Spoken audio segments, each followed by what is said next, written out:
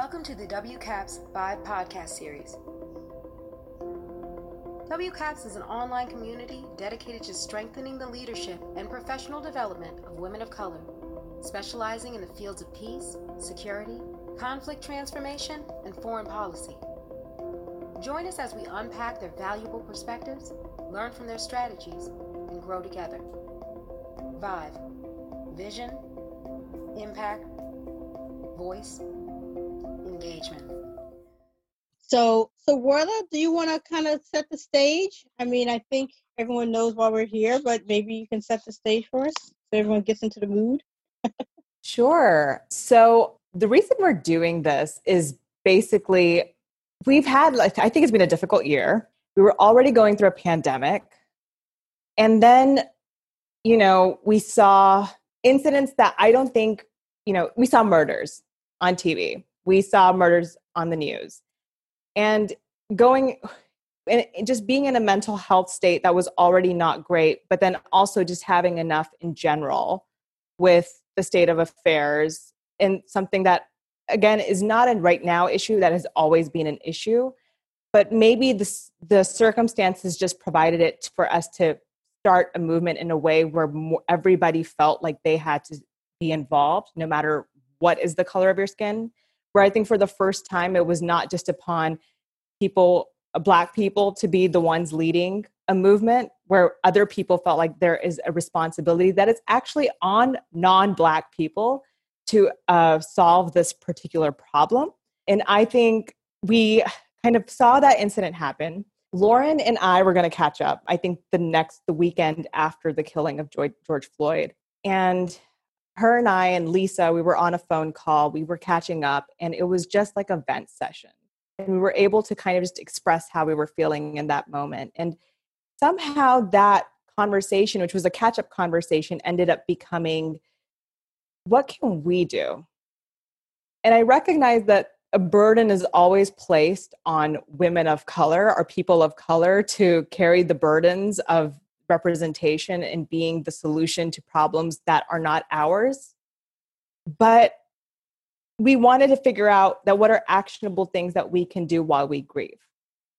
And one of the ideas that came up was, if only we had a way to record that conversation and share it with other people, because I don't know if those who are not women of color can actually, are they even having these conversations, or are they even listening to this side of, this point of view? And so we thought, let's do a podcast where we can have like a discussion the way we would on a phone call or around a table, if this were pre-quarantine times. And let's share the conversations that we have with each other, with people who are willing to educate themselves, who are willing to be allies, who are willing to share the mic, and for them to just be able to listen to this, but then also recognize that, or identify what it is that they can do to solve racism and discrimination, not only in our field, but also I think in our country at large. So that's what I have. I don't know if Lauren, if you want to add anything from that particular kind of phone call that we had, or thoughts into how this came about. Yeah, no, I think you covered all the important aspects of it. I think in addition to our phone call, our conversation, I think it might have been that same week or a couple weeks later, there was a broader WCAPS conversation that grew out of Marina Robinson Snowden's feeling that women of color really needed a space and a forum to kind of step outside of our office spaces, because we might not have been receiving the support that we maybe needed at that time, and to come together and talk about issues at the time that really affected women, people of color in a way that could possibly be ignored by our non-minority colleagues. So that provided a space for us to have conversations that were really important as well. So I think that was another motivation for this. And we felt that it was important to create a forum where we could share conversations that could then be shared with the broader population, so that they understand the issues that are important to us and that we're thinking about during this time. And, just things outside of your normal day-to-day work that affect us all as we go into our workspaces and as we work in the national security space. So I think those were the motivations. So why don't why don't each of you introduce yourselves, and then we can go into the. This is a great introduction. So let's introduce ourselves. So why don't we start? Warda, you already spoke, and then Lauren, and then we'll have our other distinguished panelists, speakers, or whatever, introduce themselves. So Warda. All right. Well, my name is Warda Amir. I co-chair the WCAPS Chemical, Biological, Radiological, Nuclear Policy Working Group with Sylvia Mishra. And I also am a NNSA graduate fellow at the National Nuclear Security Administration, just spelling out the acronym. Lauren. Hi, everyone. I am Lauren Williams. I'm a member of the working group that Warda and Sylvia chair. And I also work at the Department of Defense, but will disclaim that all of my views are personal. They don't represent the department itself. Thanks. Sarah? I'm Sarah Plana. I am currently a PhD candidate at MIT in security studies, doing my research on proxy warfare, but widely have commented and done research on international security.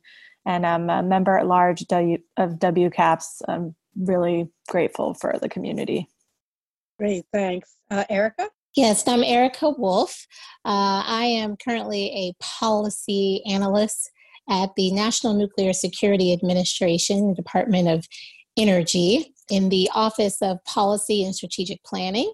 And I recently just joined that office. Previously, I was also a graduate fellow in the Graduate Nuclear Security Fellowship along with Warda. We were in the same office. And so I'm also an at-large member of WCAPS, very proud of that and excited to be here. Always excited about the space that provides us to be able to talk about these issues and topics in national security, at large nuclear security. And it just provides such a unique space for us as women of color to do that. So I'm grateful to be here. Great. And my name is Bonnie Jenkins, and I am the Executive Director of WCAPS.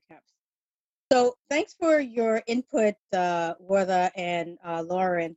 Why don't we hear from Erica and Sarah, some of your thoughts about what's been happening and your perceptions about the situation right now?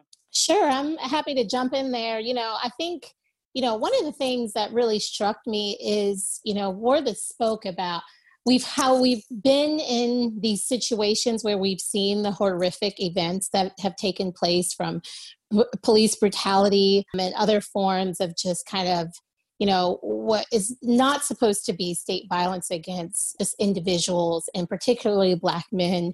And so, but this time really struck me as a time that was very different. And I think because the response itself, yes, I think it's definitely reached a much broader, a louder, and just international. It's gotten international attention, obviously, but to see the response itself, I mean, we've now gotten to the point where I'm seeing, the Black Lives Movement. I do feel like Black Lives Matter movement has gone so much beyond, it's not just Black people, it's everyone finally connecting to an issue and saying, this is a human issue. This is human rights. This is civil rights. This is all of us. And the fact that this happens to one person, it's happening to all of us. And I think in particular, that the horrific video and that cry for his mother, in just minutes before he lost his life, is just something that, I think you just can't walk away from the same.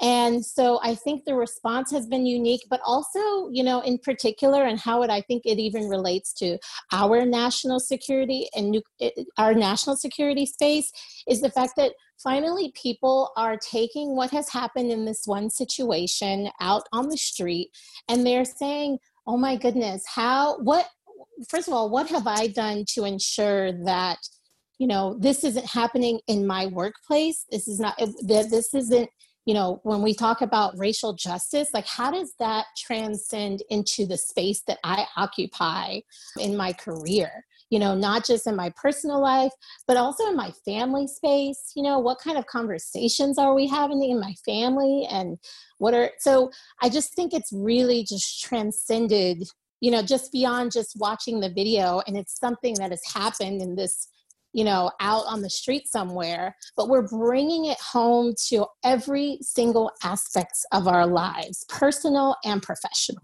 Great, thanks. Sarah? Well said, Erica. I agree with everything that you said. And I think one of the things that struck me, so I'm a Latina, and the response has been wide ranging in all the ways that you outlined, but also has been something that has struck me is how much even communities of color are grappling with racism and colorism within our own communities, something that I've seen in the Hispanic and Latinx community in this country.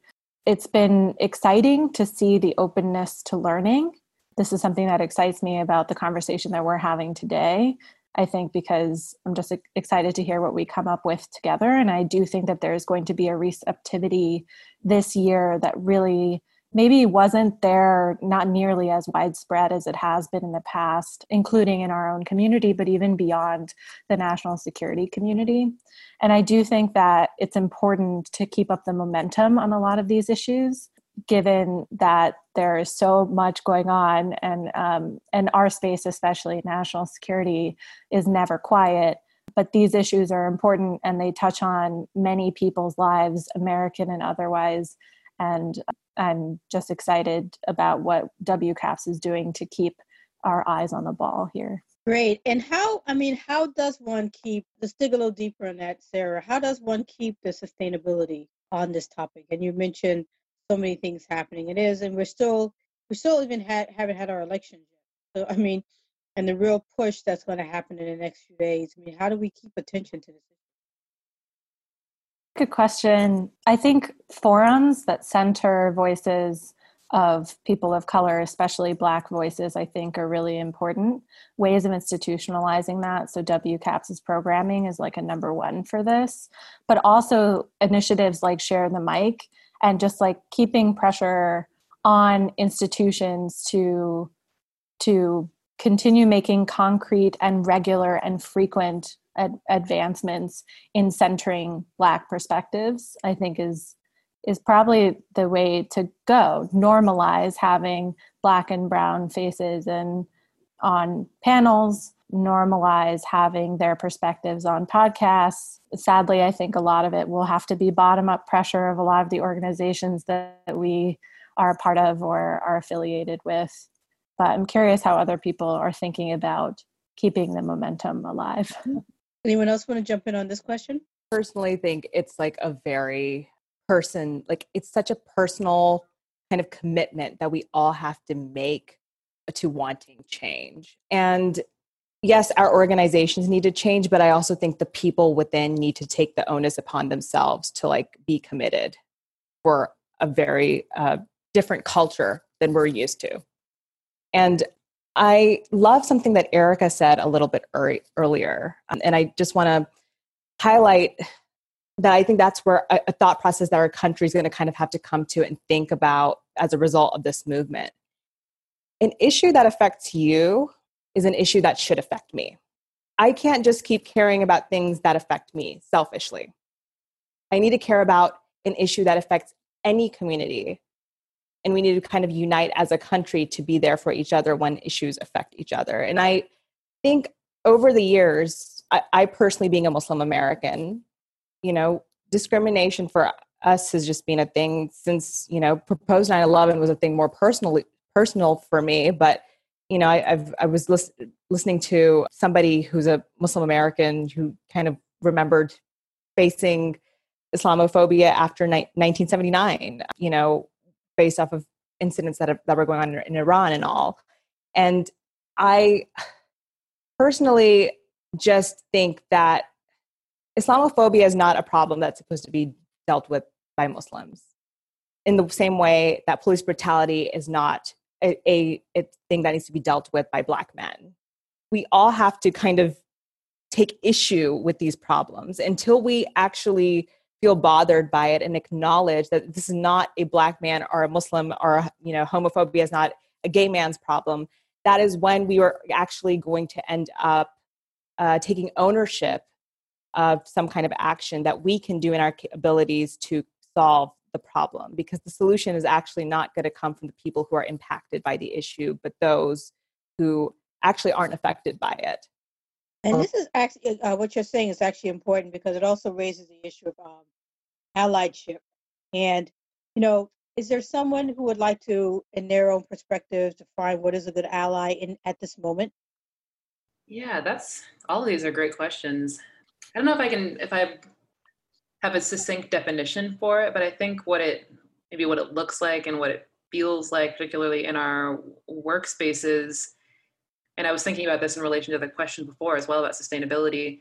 I think that being an ally right now and making what to some people might seem like a trend right now, and in the issue of diversity, equity, inclusion, what will make that sustainable will be people, and by people I mean probably people in the majority communities, willingness to have uncomfortable conversations, willingness to look inside their organizations or look around and say, oh, like I haven't noticed before that I am in a room with people that all look like me, that I feel so comfortable, being in this room, but I haven't even noticed that there's that one person of color. I know that we all have been that one person of color in the room. And so looking around and maybe being an ally is not having to wait until that person of color, approaches you or raises that issue to you, but recognizing that there's no way that they're not feeling pressure by being in that space as, a representative of so many different categories, just for all of us, women, people of color, younger person in the room. So recognizing that can't be the way we go forward. That's not okay for rooms to be homogenous, and being willing to, in a respectful way, a way that's not alienating to people of color or makes us feel like tokens or those kinds of things, have those hard conversations and say, what can I do in my organization to change this going forward?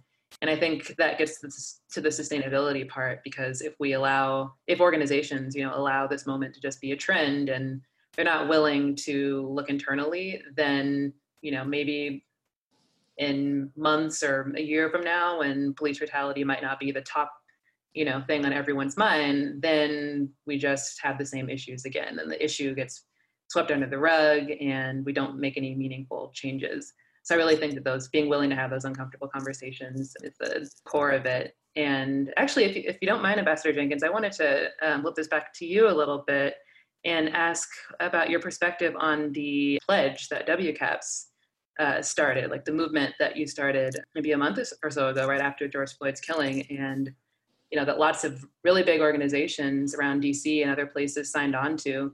What's your sense about how sustainable, the commitments that those organizations have made might be? Do you see big changes happening from that? It's probably a little too soon. I think what I have seen is that organizations are having these conversations, and they're asking themselves questions about what we can do. We had a discussion last week with the organizations, and we're going to have another one next week. And so we've only had one, but so far it's been pretty good. So we'll see. I mean, we're very serious about continuing this and making it go forward, and making sure as much as we can that organizations they stay committed to the 12 things that they said that they would do in the statement itself. So it's still early. We're taking our time trying to pull together, a format to make this go forward. We're developing working groups in which everyone's going to be working together. And, so we'll see. We'll see. So far it's pretty good, but we'll see. Thanks for asking. No, that's great to hear, because that also hits on sustainability. It wasn't, you just didn't give up with people signing their names, to a document. So I'm excited to hear that there's going to be continual engagement and conversation across the organizations about how to actually implement some of those changes. That's exciting. Mm-hmm. And one thing I'd like to ask all of you is, you all mentioned that you're all in the national security space, and so this is an opportunity to talk to your white counterparts about, why this matters, and, why these issues of racism and discrimination and police brutality matters in national security, because I think there's still a lot of people who can't quite figure out the connection. Right. So I would love for all of you to give your thoughts, to your counterparts, who are, your non people of color counterparts, about why they should care, or why this matters, or why it impacts their work, even if they don't really realize it. So we'll start with you, Erica. Sure. Yeah. As we were just talking about the response and how to really, take this moment and make it into something meaningful and lasting, I was thinking about, the conversation that I had with someone who was sort of a team lead. It wasn't not my direct supervisor, but someone who was in a position of more influence than me in the organization. And I thought it was really powerful because, here he is, he's a middle-aged white guy, and he reached out to me personally and asked, this is the first, and actually, said, this is the first time that I've had a conversation like this. It's uncomfortable for me. I don't know the right questions to ask, but I felt comfortable enough to reach out, to you and say, what should I be doing? What can I do? And, I was really grateful for that discussion, because it was one that, to be quite honest, I think in my professional career, I've never had, someone who was a white male who said, I'm open, honest, and vulnerable in this moment, asking you, what should I be doing? Because this is just something that I don't know anything about. I didn't know it was going on because this is just not my experience. And so, and I think having, like you said, Lauren, having those very honest conversations, even if they are uncomfortable, and creating a space for that is going to be important. But, one of the things that came up in our discussion, and, I talked a little bit about, my own experience and those things that he might not have had any insight into. But one of the things I did talk about was this idea, you are in a position to do something, especially if you're hiring people and you have the ability to influence what your organization looks like at the highest levels, and, and ensuring that it is reflective of, not just the country, but is it reflective of the diversity of America? And so, it's not enough to say, and, the worst I think I've ever heard, and I hate when I hear this, there aren't certain people who are qualified for this very technical, very specific, role. Yeah, I don't buy that. So, it's just getting beyond that and creating excuses, and knowing that there are plenty of people who are out there, Black and brown people who are out there, who can fill these roles in these positions, and they're qualified. And we're not just making sure that they know about the opportunities and that they're applying, but that hiring managers are conscious of their own biases, so they don't stop them from getting hired and into these positions and really becoming a part of these organizations. So I think just having those very real discussions, and to say, and challenging people. I think another thing that I've really loved to see is, as a part of the response, you saw different organizations, posting pictures of their board of directors and what they look like, and it's just, that is just one way of challenging some organizations and saying, is this really what America looks like? Have we really done the best that we could to ensure that we have, equal representation?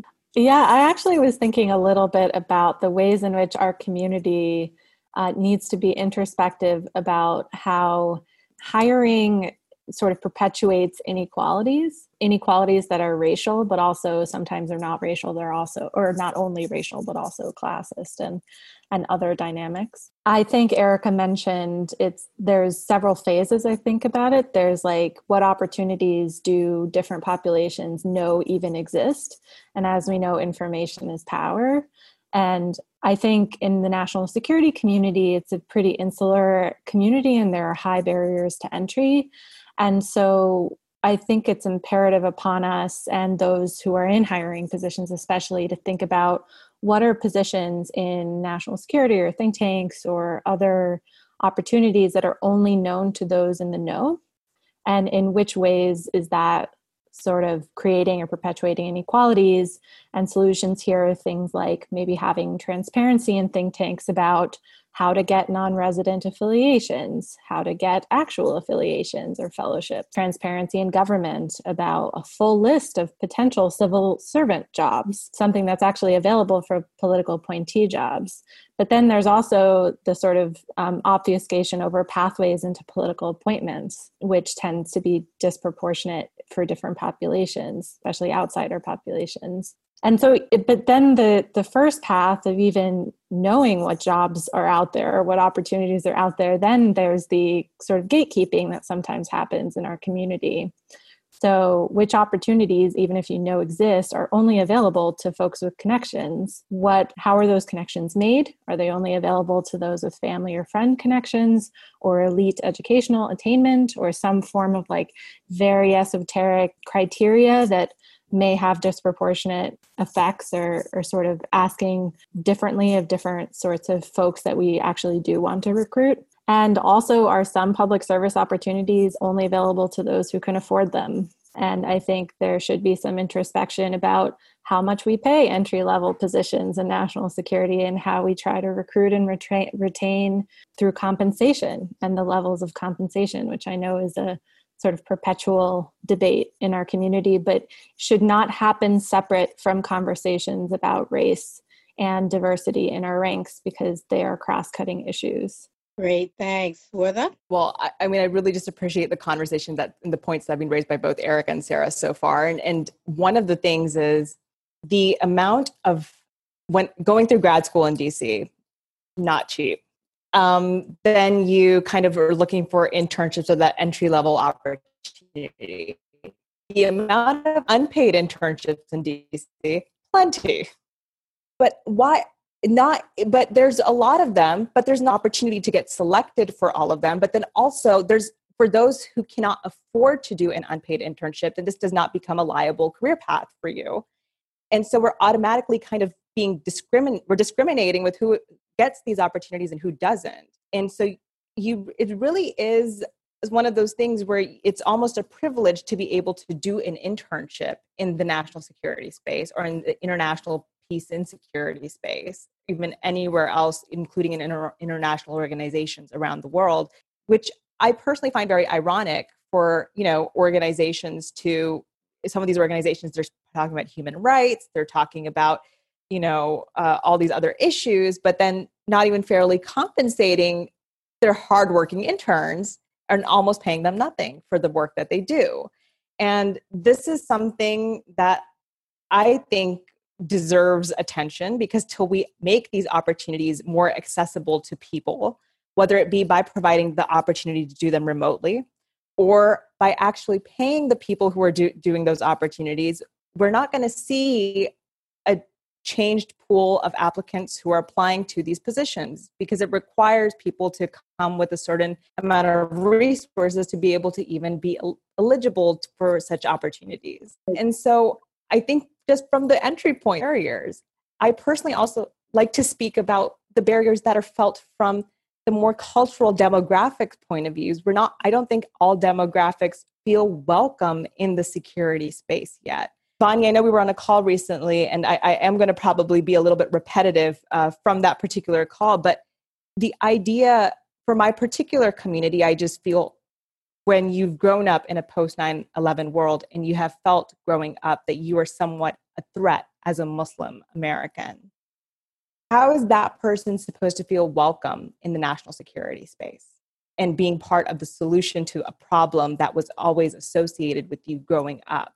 And so it's just one of those things where are we being welcoming from this end with how we're branding why we want these people to join? When you see a picture of a hijabi woman, wanting to be recruited by the CIA, do you want her as a counterterrorism tool? Or do you want her because she's an American and she belongs and she has a voice and she has a lot to offer in this policy space? And that's something that we need to work on here within the national security space, on how we're targeting these people and why we want them in this space. Why do we want diversity? But then also from that end, I think within our communities, it's important to tell our own people that they do belong in this space, that they have an option and their voice at these tables matters for policies that are not only made nationally, but also internationally. And that impact will be felt worldwide. That sounds great. I like the concept of dialogue that needs to take place that doesn't take place at all. And I like this. I like the idea that the internship is a privilege, and it's becoming much more of a select privilege for a certain few. I mean, it's so true. So I like the way you put your spin on that point. So Lauren, please, what are your thoughts? Yeah, I'm loving this conversation already because I feel like all three of you have hit on, like, gotten to the heart of the issue really quickly. Thinking, Erica, you were saying that, and I've heard this too, this point from people who are in positions and able to hire of, I would love to hire more people of color, or, I would, and they genuinely would, like, they'd like to see a more diverse group of people in their offices, but they don't know how, or they're not sure, why they haven't been able to attract those candidates. And at the end of the day, for me, I think that we really can try a lot harder. I think there are a lot of strategies that we're not trying and that we haven't, put the effort into in the past, just because we've been complacent with the way that the national security space looks now. And all of you, Sarah, Warda, Erica, you all hit on it. I think I'm having done several unpaid internships because my university was able to fund me and I was able to find different ways to fund them. I'm like morally opposed now at this point to unpaid internships, because unless you can, you are at a university, like a private university that can, afford to do that kind of thing, as a student who wouldn't be able to shell out, $5K, $6K just for one summer, there's just no way that you can do that. And I know that having those opportunities that I was able to, be funded by my school to do, then set the stage for me to be able to have the opportunities that I have now. So if not for those, I wouldn't have been able to get where I am today. And that's just such a rare opportunity. It's not accessible to most people. And I'm grateful for the opportunities that I've had, but I would much rather see many, many more women of color, men of color have exposure to the type of places that I've been able to be in. And another part of it is, because of the universities and opportunities that I've had, I've been able to hear about other opportunities through word of mouth. And I realize that now, like, I would have never found my way into the Department of Defense as an intern. It's not publicly very available. That's just one example of an internship that I only heard about through word of mouth.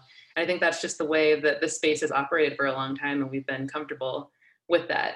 So I think there's a lot of practical changes that we can make to make sure that many, many more people get the opportunity to get experience in this space, so that they can go on to a career that they, probably would be passionate about, to get into the public service space. And then at the heart of it, I think the outcome that we would then see, and I think you said this earlier, Erica, I'm repeating, is that, we want the public service space, we want the national security space to look like the people of the United States of America. How can you represent the United States of America when the delegations that we're sending out do not look like the United States of America? And, I know for us who worked at the National Nuclear Security Administration and had lots of incredible international experiences, we were often checking all the boxes of diversity as we go out to the international community.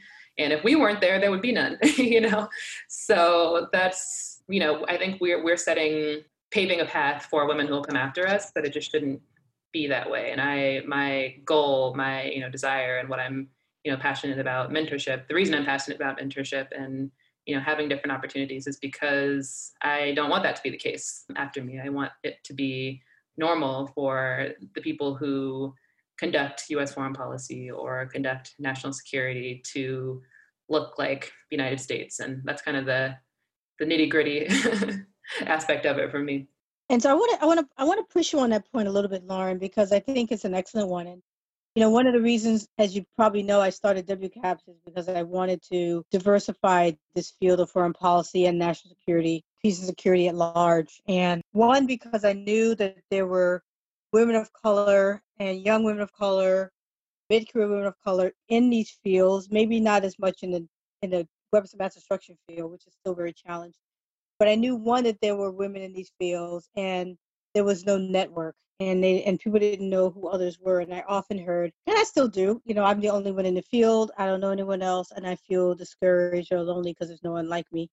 And also to encourage young women to get into these fields, because, as you know, peace and security, or the lack of peace, it impacts women of color predominantly, as we're seeing even now with infectious disease and a lot of other things. So bringing in so it's very empowering for me to see, young women like the four of you who are in this field, because it certainly wasn't like this when I started out. And so I think it's important to keep that going. And so building on what you said about the importance of bringing others up these fields, how do you encourage in your way, in your thoughts, young women of color, to encourage them to be in these fields and help them understand why national security is important for them?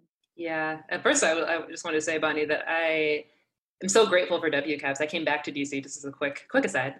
In 2018, I had left in 2016 when at least I wasn't aware of WCAPS. And having been back in the past 2 years, it's totally transformed my experience in the national security space. So I am very grateful, and I wouldn't know these women if not for that. But then speaking about how we talk to the younger generation, I was talking to a group of women last week actually, who I hope will apply to public policy graduate programs. And one thing that I try to do, just based on the experience that I've had so far in my early to mid career now in this space, is just share the concrete opportunities that I have had, that I've benefited from, that I would not ever have known of if not for the many and oftentimes white male mentors that I've had in the past who shared information with me, or mentors of different backgrounds, just word of mouth opportunities that I heard about. I feel then compelled to share those with women who were in the same shoes as I was, 5-10 years ago, when I just didn't know. So, I tell them about concrete opportunities, jobs that pay money, like the National Nuclear Security Administration Fellowship. I benefited from the Carnegie Endowment's Junior Fellowship and the mentorship and expertise there. I will now tell people about the fellowship that I'm participating in through the Department of Defense, the McCain Strategic Defense Fellows Program. So I think just not closing the door to other people, because I've walked through it, I want that door to be open for other women. And if I can, create more opportunities for them and just expose them to things that I know that I wouldn't have known about if someone hadn't told me, I feel really compelled, and that's an important thing for me to do. Great. Does anyone else want to chime in on this one? Oh, sure. I was just going to add, I agree with everything that Lauren said, but I just wanted to add that your question was how to encourage women of color to be part of this field. And I feel like what I try to do is just tell them that their perspective is absolutely necessary and valued. And I think especially as people with underrepresented experiences in the field, sometimes it can be really daunting to enter with new ideas, some of which may not be out there already, especially surrounding, reorienting the discussion on national security to peace, for example, can be controversial, or sort of sometimes feel unwelcome, but the perspectives are necessary even if they're not out there already. And in fact, that is not a reflection necessarily on the idea. It's a reflection of who's in the public intellectual conversation. Something that I've struggled with, actually, this trying to fight the imposter syndrome. Is the reason no one has said this idea because it's a stupid idea, or is it because I'm the only one in the room with my particular set of experiences? And it's a constant balancing act. But I think whenever I do try to talk to folks who are younger women of color trying to enter the space, I try to at least share those experiences that I've struggled with and know that they're not alone, which has been something that has really made a huge difference to me in my career so far. Great. Anyone else we have one more question after this, but I wanted to see if anyone else wanted to chime in on this one. I think the points that have kind of already been made on this I agree with all of the above, like with both of you, Lauren and Sarah. I do want to highlight, I think, the importance of mentorship. And I personally believe all these women, kind of who are on this podcast today, I know with both Lauren and Erica from the NNSA, I felt like you guys were peer mentors, but also like a support system while we were going through kind of everyday challenges at the NNSA, for us to be able to vent and talk about problems and or challenges that we were facing as women of color in the NNSA, and how we kind of kept going, or just general things that may not be something that everybody faces, or the majority of people at the NNSA face or even understand. So I feel it's going to take us also taking these conversations back to our communities and within our own homes, within our own families and people. I don't think I ever thought there was it was even security policy was a thing. I went to undergrad for chemical engineering. I kind of always thought the cultural thing was you either do medicine or you do engineering or you do law. Policy was never an option on the table. And it never was something that I even knew was a thing that I could pursue moving forward. So for me to kind of have found myself in this space happened because, well, by some sort of luck, but also because of a mentor, and then another mentor, and then another mentor, and then people who kind of kept talking and sharing the space. And then Bonnie, like WCAPS has provided such an incredible space for women to find opportunities to network. It was at a WCAPS event where I met Michelle, who told me about the National Nuclear Security Administration Graduate Fellowship Program, apply to this thing. And it was, I do think there's some power in kind of women who can understand the challenges of being a minority in the space to kind of help each other navigate the space and what to do next, kind of encourage each other to not give up when you do feel like an imposter in the space, because you can relate to each other on that particular thing, but then also tell each other how to overcome it. Great. I think for our last question, I'll ask, what is it that you would like to see change? A year from now, let's say in the national security space, what is it that you would like to see have changed? Who wants to start that one? Maybe I'll offer something. I think one thing I would really like to see change is more of a normalization around grappling with the racial implications of your chosen subject matter expertise in national security. So how is U.S. policy on a particular issue affected by race? How is it perpetuating or upending racial inequalities, both in America, but also abroad? Our foreign policies sometimes have disproportionate effects on different populations. And I would just love to see national security experts incorporate it into their regular discussions about how to weigh different options and how to move forward for American security, but also with just an understanding of the human cost of a lot of our policies. I feel like that has the added benefit of that's a sort of personal pledge, and I have tried to do that myself, and doesn't necessarily require buy-in of an institution or any of the sort of longer term massive institutional changes that we've been talking about, things are surrounding recruitment or, paying interns and things that have been perpetual issues. But this is just the conversation surrounding national security needs to have a more holistic view of what it really is. I love that. And if I could just add on to that, because I think, my response definitely aligns with the idea of continuing to have the discussion and it be just a regular part of our, work professional lives. But also, we've had these conversations and they take place every now and then when it comes to some of the conferences and meetings. But this should always be a part of the discussion, and even in the most technical rooms.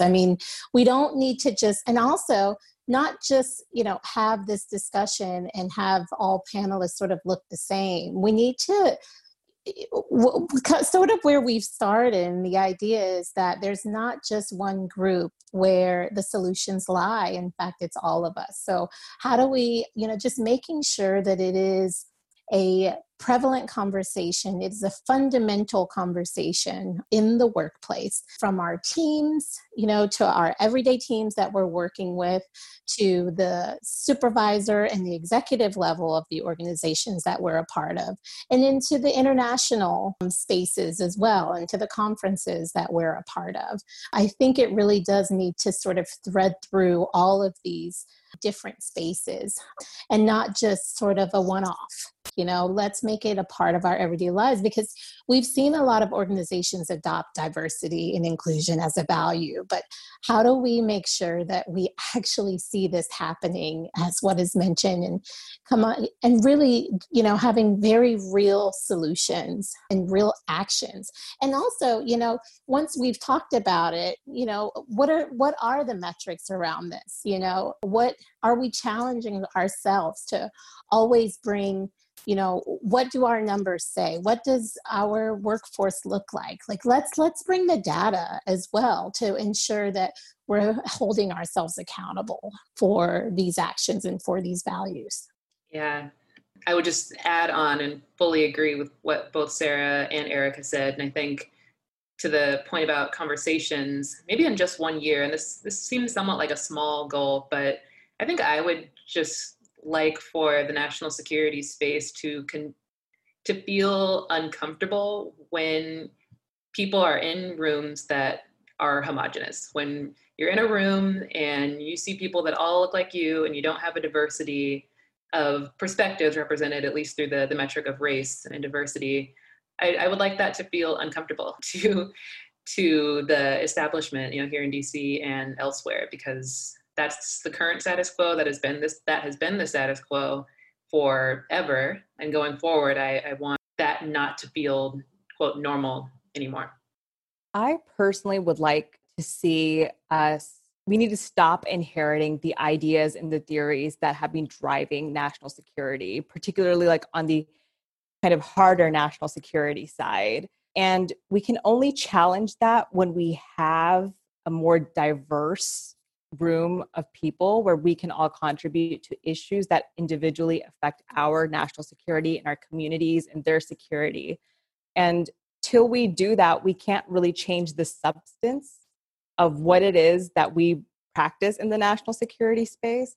And we can't really shift our priorities on what is important, because it seems like right now those priorities have just always been set that way and passed down decade after decade after decade. And it's till we recognize that those priorities only benefit a certain, basically the top of the pyramid in this hierarchy, but there's a lot of issues that are impacting people at the bottom of that pyramid who are being ignored and not represented in the national security space. We're not going to basically be having a security that is secure for all of us. And just one question, Werther, on that point, because it's a really good one, is I also am working on this solidarity project. I mean, how in your view do you help them understand that? I mean, it's a challenge because it's something that, if you're not in this community, you don't know. So, how do you help them understand that that's something that's necessary? That's a good question. If there's one other thing that I wish we could change is having more conversations with our public on some of our national security issues. I don't know if somebody I speak to in, let's say, someplace in Georgia, do they care that much about nuclear weapons issues or chemical weapons use in Syria or other things that I spend a lot of time thinking about in DC? Do they care about those issues, or do they care about COVID-19? Or do they care about gun violence? Are their children being able to go to school safely? I feel what we're doing right now is we're not listening. We're just kind of in an echo chamber, talking and kind of spiraling those ideas and those basically the things that we think are important. We're just talking to each other about it without thinking about what's important to the people right now who are just waiting to get back to regular life, but they're on pause because of COVID-19, because maybe we should have been focusing on our public health system a little bit more, or the response to this pandemic a little bit more. Maybe we should have been more prepared for a pandemic than kind of spending so much on other priorities, which clearly, all the money we spend on deterrence is not really helping in this particular regard. So maybe we should stop and listen. Should stop and look internally into our communities and what are their needs. And we can't do that till we acknowledge everybody's opinions and points of views. And for those of us in DC, in the think tank space or in government, that would require us to start having conversations and exchanging ideas and listening. And you can't do that unless you have a diverse room of people. So, Bonnie, I really appreciate you doing this Organizations in Solidarity initiative, because I think it's just the start of, it's also a solution to the problem for us to be able to diversify our spaces more, our conversations more, give a new perspective to organizations that are interested in changing the things that we talk about and consider important in national security. Great. Wow. This has been a wonderful conversation. So I just want to say goodbye. Before I say goodbye, I just want to, if anyone has any last thoughts before we sign off, this is an opportunity to talk to your counterparts in this area. Don't feel pressured. I just wanted if you had any last thoughts. I guess I would just echo something that Warda said a while back, which is that I think improving national security and, and sort of the legacy of racism and the very real effects of racism now really takes a personal commitment. And I think it's worth just what I would suggest to folks, and something I'm trying to do myself, is just commit to doing something small and sustainable, but regular and long lasting. And that can be a variety of different things. We've talked about many of them already. One could be mentorship, which I think is really, really important. Mentorship and advocacy for people of color. Even if you yourself are not a person of color, that can actually be the most impactful. Reaching out to participate in local or nationwide advocacy in very small ways, from calling your local reps to your national reps on issues that affect Black and Brown communities. Something I've been trying to do every so often, just like a 30-minute a day regular commitment, or joining or even starting a working group at your particular organization or community that is committed to concrete tasks that will improve the experiences of people of color in your particular community, which can be probably the most rewarding sorts of things that you can do with your time. Yeah, and my lasting thought would just be to don't be afraid to have the discussion. Don't allow fear to be the thing that stops you from asking the questions that you want to ask in a safe place. That is the first step, where even if you don't believe you have the right word, I think we should just not be afraid to feel that level of discomfort or to feel uncomfortable, as Lauren mentioned earlier. And to the other folks who are out there, always just have to leave the message who, if you are a woman of color, a man of color who's in the national security space, knowing that you have folks, there's a few of us here, but there's a community, WCAPS is one of them, that is there to support you in this journey. We don't have to do it alone. So please reach out and take full advantage of the support that is available to you. Yeah, I love all of that. Would just echo that, for me personally, having mentors reach out during this time, because with the confluence of issues, whether it be COVID-19 and the issues of racial justice affecting our country, just showing, that they care about me as an individual, that has definitely made an impact. And I would encourage others to do that. If you have, people of color that and who you're close to, you can reach out to. And then last thing I'll add is something that I heard in a conversation maybe a month ago when, a prominent figure was asked, what can he do as a white man make a difference in this time? And the African-American person challenged him and said, what would you do if these issues of racial justice were affecting you, or they were affecting your son, and your son was, in the position that George Floyd was? Like, you would act differently. What would that mean? That'll mean something different to each and every one of us. But that's, I think that's the bigger issue. We should all see each other as, fellow members of humanity. It shouldn't be that an issue that affects, as Warda was saying earlier, one community does not affect another. What would you do if this affected you? I think we could all come up with some maybe more urgent things that we would do if it were affecting each and every one of us. And that's how we should be looking at each of these issues. I was going to just add on to what Lauren was just saying about, what can we do? An issue that affects all of us.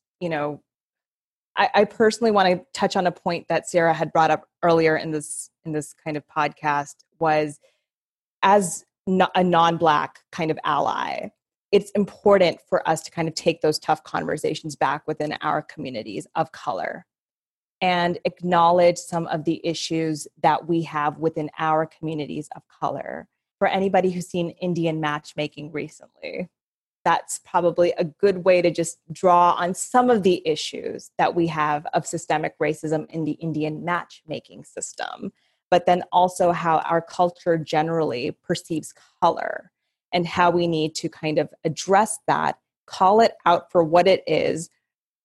We need to have some really tough conversations in our culture. Until we do that, nobody else is going to bring that change till we bring it from within ourselves. And so I did want to kind of say, people after George Floyd was murdered, there were some, wonderful white male kind of colleagues and allies who reached out to make sure I'm okay. But I wanted to also acknowledge that that movement is a Black Lives Matter movement. I feel the pain just having known what it means on the receiving end of discrimination, but I don't understand the pain of a Black man at the hands of the police. And I just want my Black friends and, my Black brothers and sisters to know that I am an ally. I will try as much as possible to do whatever I can to fix the issue in my non-Black community. And I hope that within that pyramid, we all recognize where we are on it and acknowledge that the problem starts at the top and seeps to the bottom. And we need to do whatever we can to fix the problem wherever we are on it. And that's just kind of, I think my thought is we need to be allies, not only as non-people of color, but also within the people of color community. So thanks, Wartha. Thanks, Lauren. Thanks, Sarah. And thanks, Erica, for what I think has been a really good conversation and one that I hope that we can continue. And I think, as all of you have been saying, this is something that we have to keep doing. And it's not going to be changed until we are, making it a part of something that we're willing to do, but also to have these kind of conversations with those who are non-people of color to help them understand exactly some of the things that we're experiencing, some of the things that we're feeling. So I think this is a great idea, Wartha and Lauren. So I'm really glad that you pursued this, and I'm glad that we had Sarah and Erica to join us in this conversation. So thanks again, and I hope that we will have another one of these conversations very soon. Okay, thank you.